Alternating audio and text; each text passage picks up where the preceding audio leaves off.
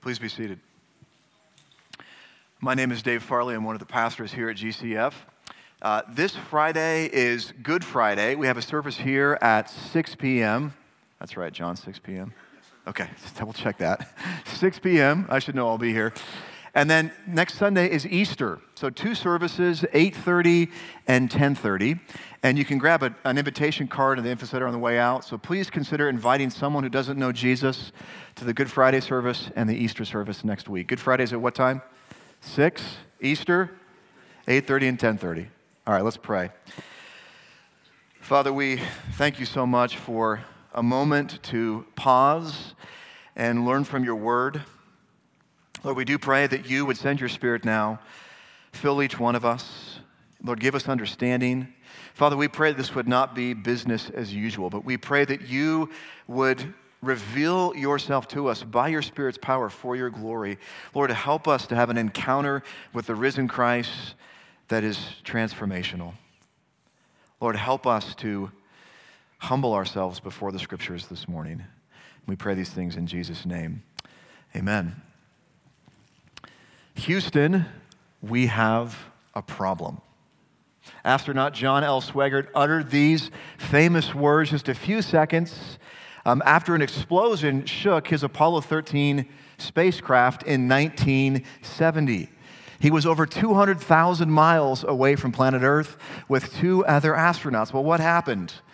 A spark from an exposed wire in the oxygen tank caused a fire, ripping apart one oxygen tank and damaging another inside the spacecraft. This small spark left 3 astronauts without several important things. They were freezing cold, there was a shortage of food, a shortage of water, and the air was poisonous. To make things worse, they couldn't stop by the local parts store because they were 200,000 miles away from planet Earth.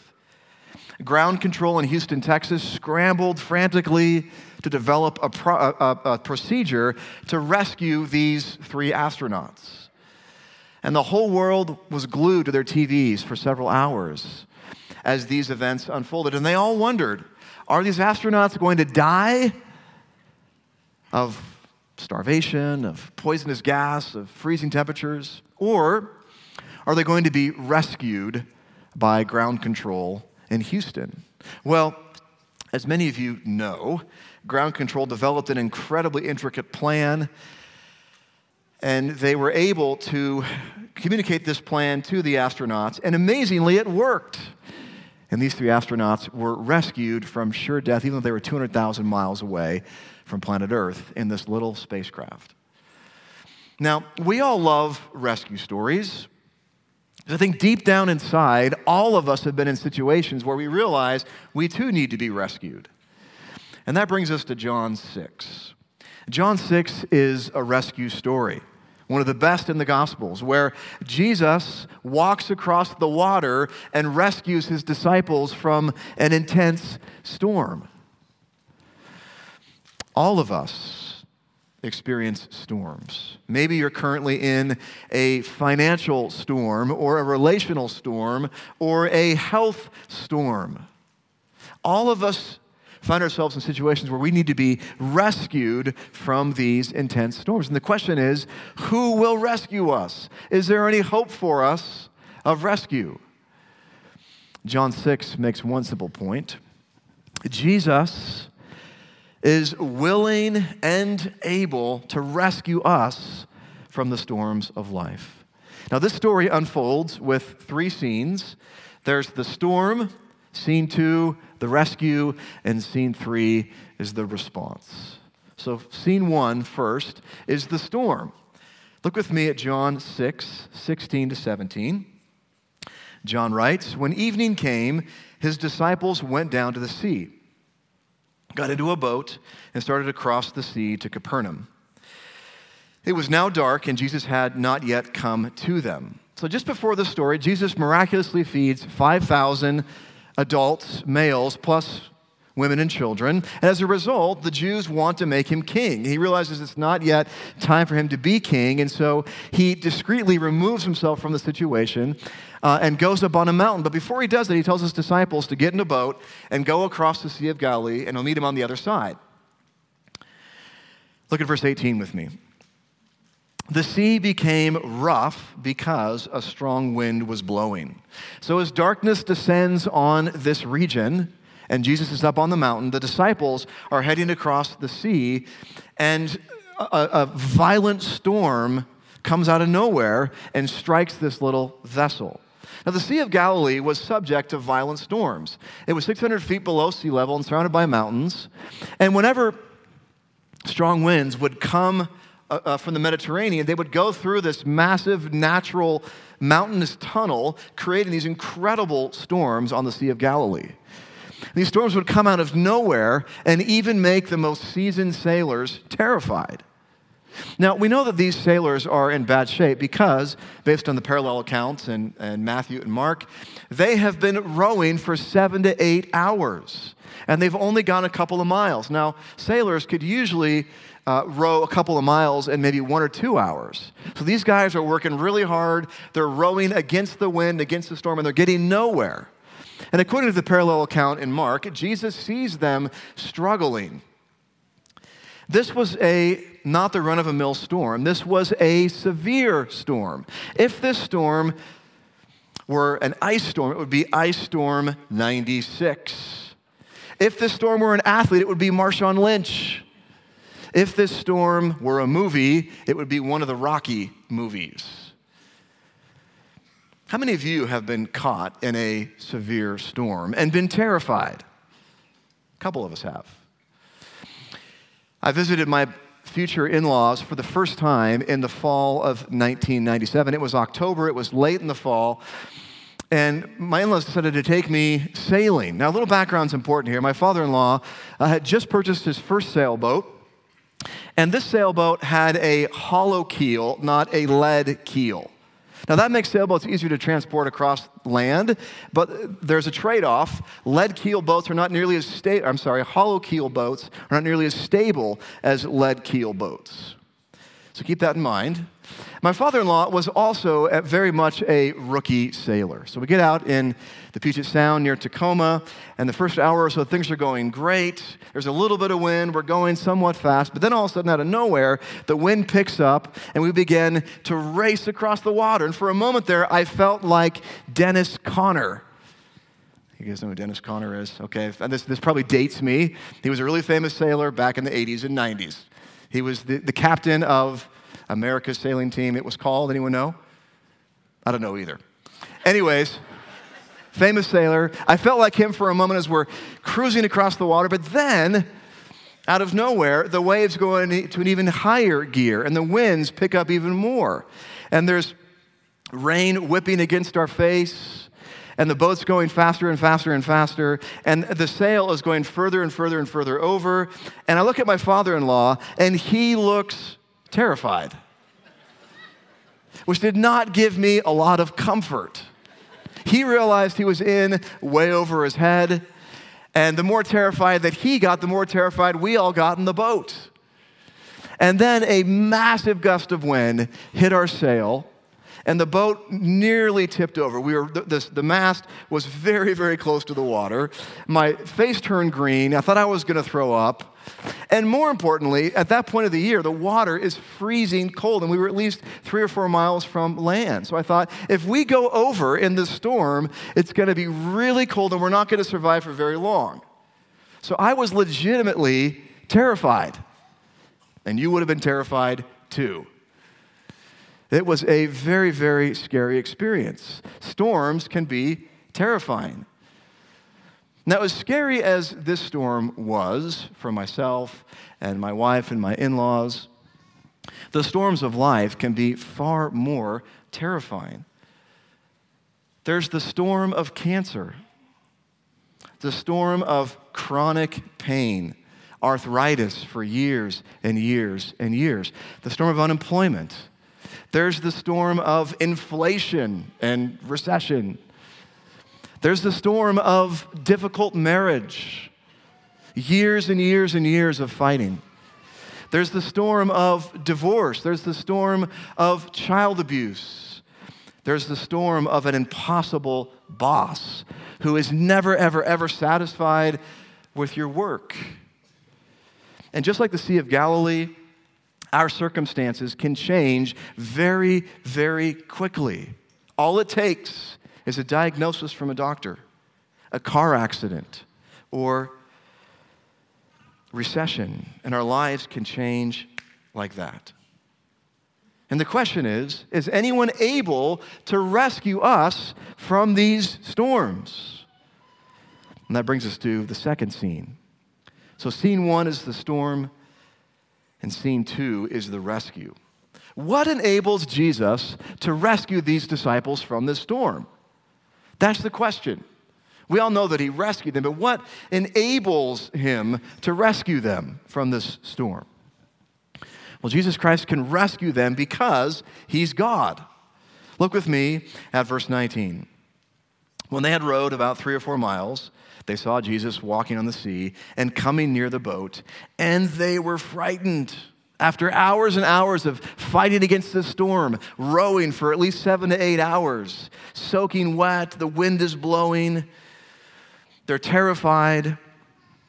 All of a sudden, they see Jesus walking towards them on the water. Now, keep in mind that they're at least 3 to 4 miles from shore. And I wonder what they said or thought when one of them first saw Jesus and said, "Guys, look, there's someone walking towards us on the water." You would have been terrified too. Many people assume that the disciples were afraid of the storm. And they probably were to some extent. But the story tells us very specifically that they are far more terrified of Jesus walking on the water. The word for frightened is often translated with the word terrified. Why are they so terrified of Jesus walking on the water towards them?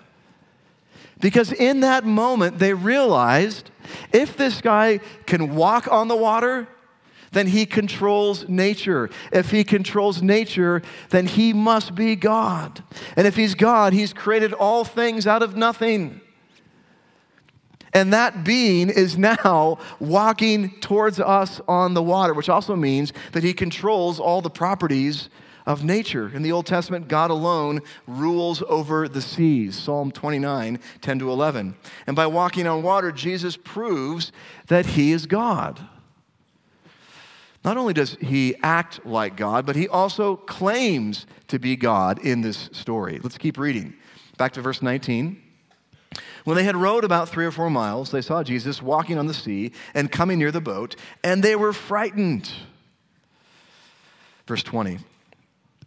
But he said to them, "It is I, do not be afraid." Now, it's easy to miss the claim that Jesus is making in this story unless you interpret verse 20 literally. He literally says, "Don't be afraid, I am." Which is a strange thing to say, isn't it? Don't be afraid, I am. Now, the disciples knew the Old Testament well. And this is clearly a reference to Exodus 3:14. Do you remember that story? In the book of Exodus, God appears to Moses and says, "Moses, I have chosen you out of all people to deliver my people, Israel, from the bondage of the Egyptians." Moses is terrified when he encounters God's presence. He's quaking and he says, "Well, God, who shall I say sent me to the Israelites?" In other words, "God, what is your name? What should I call you when people ask me, who has sent you to deliver us?" And God says to him, "Tell them that I am has sent you." I'm sure Moses thought, what? What in the world does that mean? That's the name of God.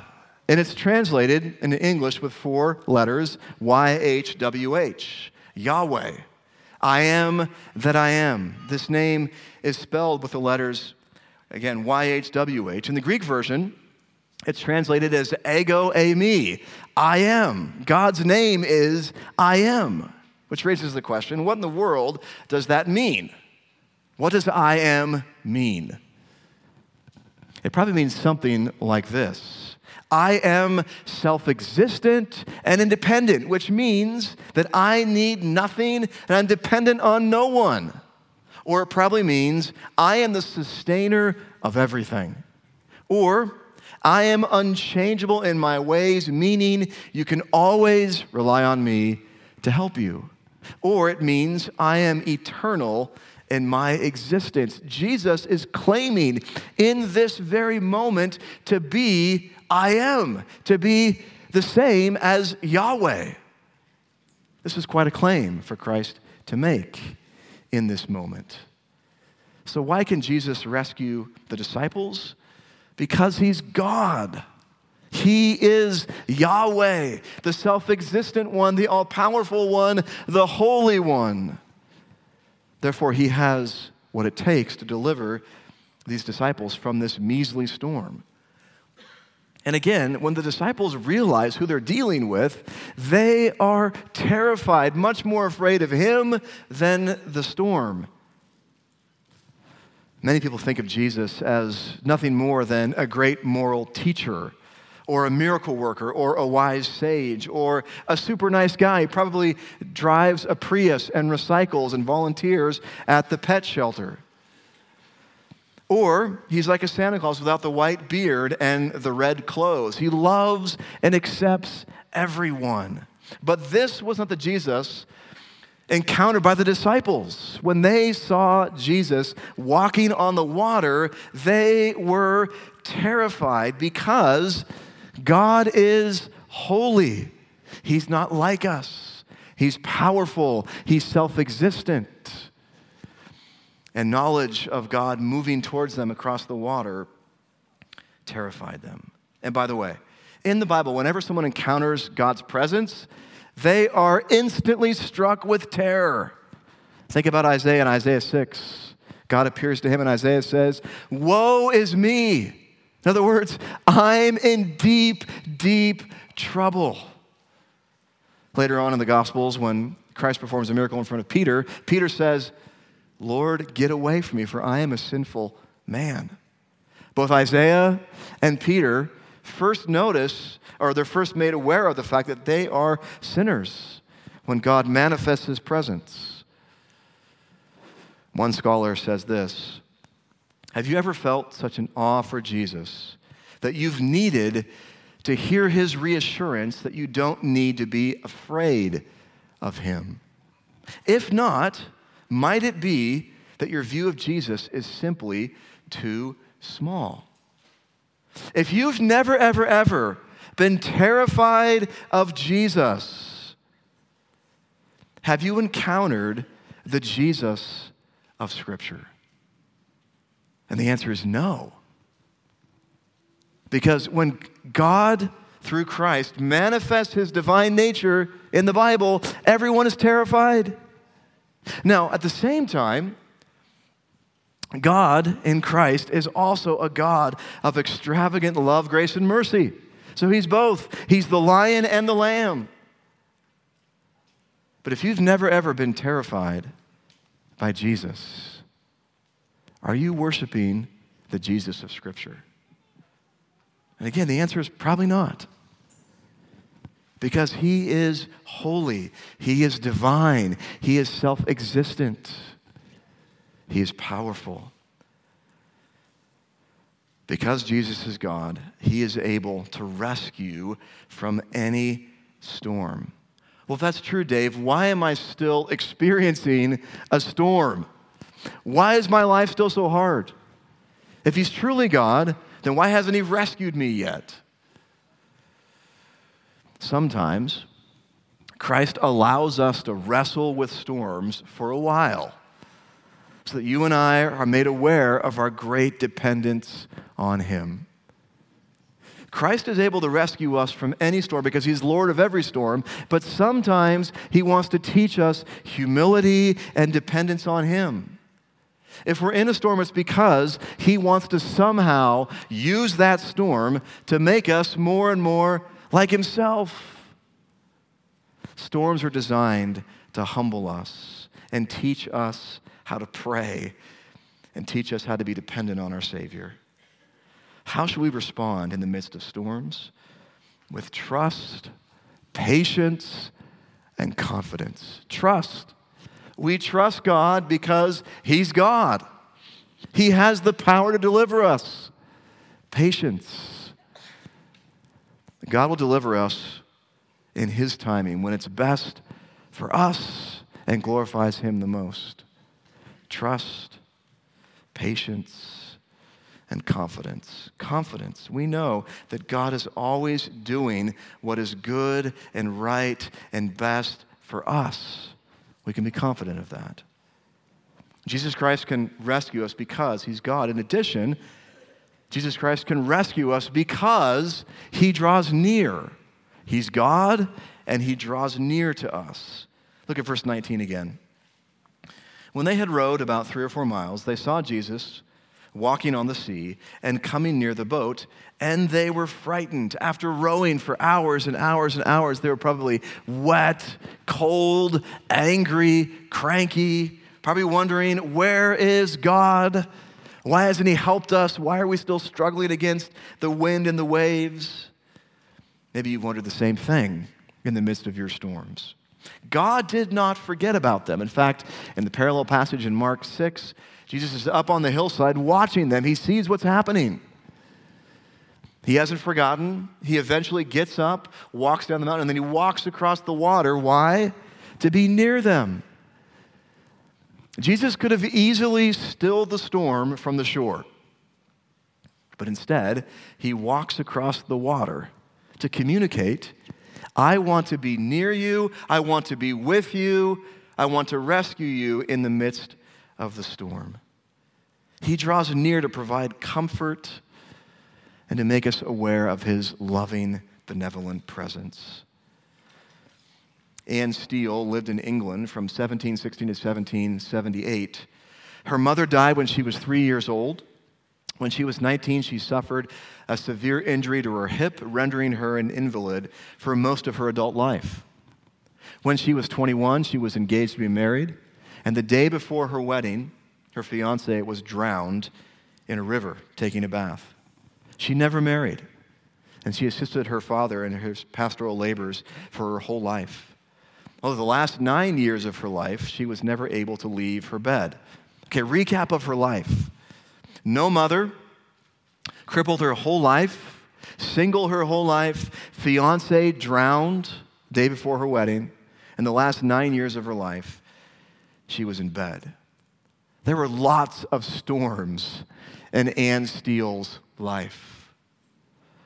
She wrote a beautiful hymn titled, My God, My Father, Blissful Name.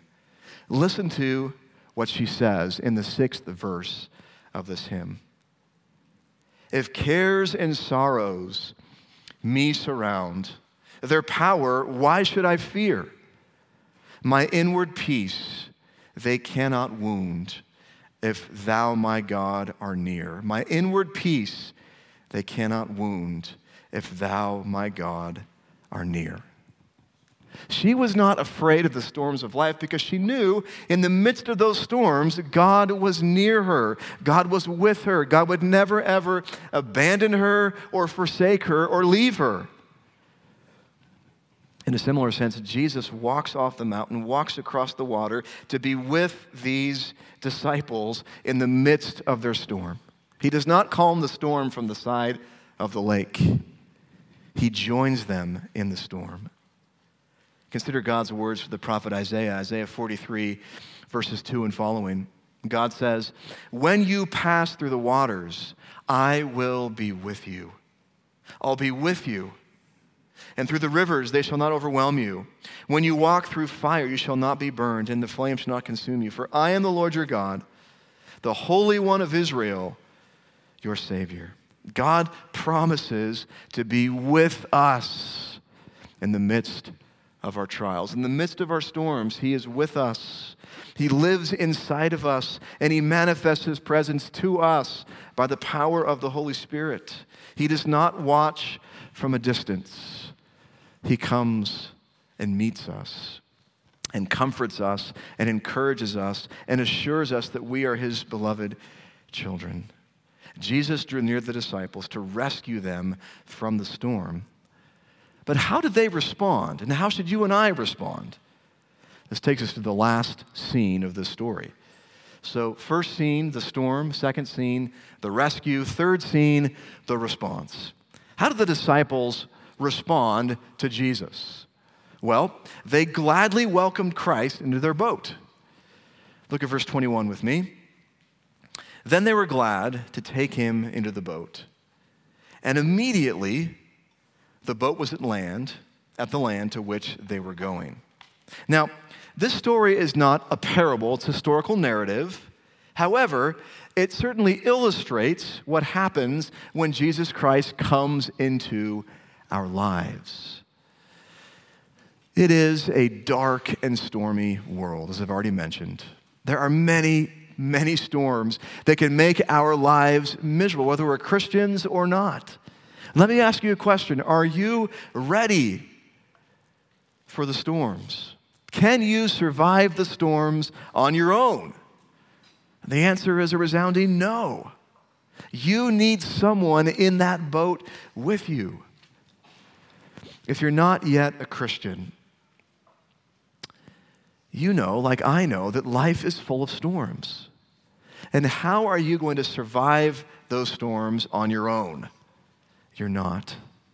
But Jesus, the maker of all things, promises to come and be with us, to encourage us, to strengthen us, and to comfort us in the midst of our storms.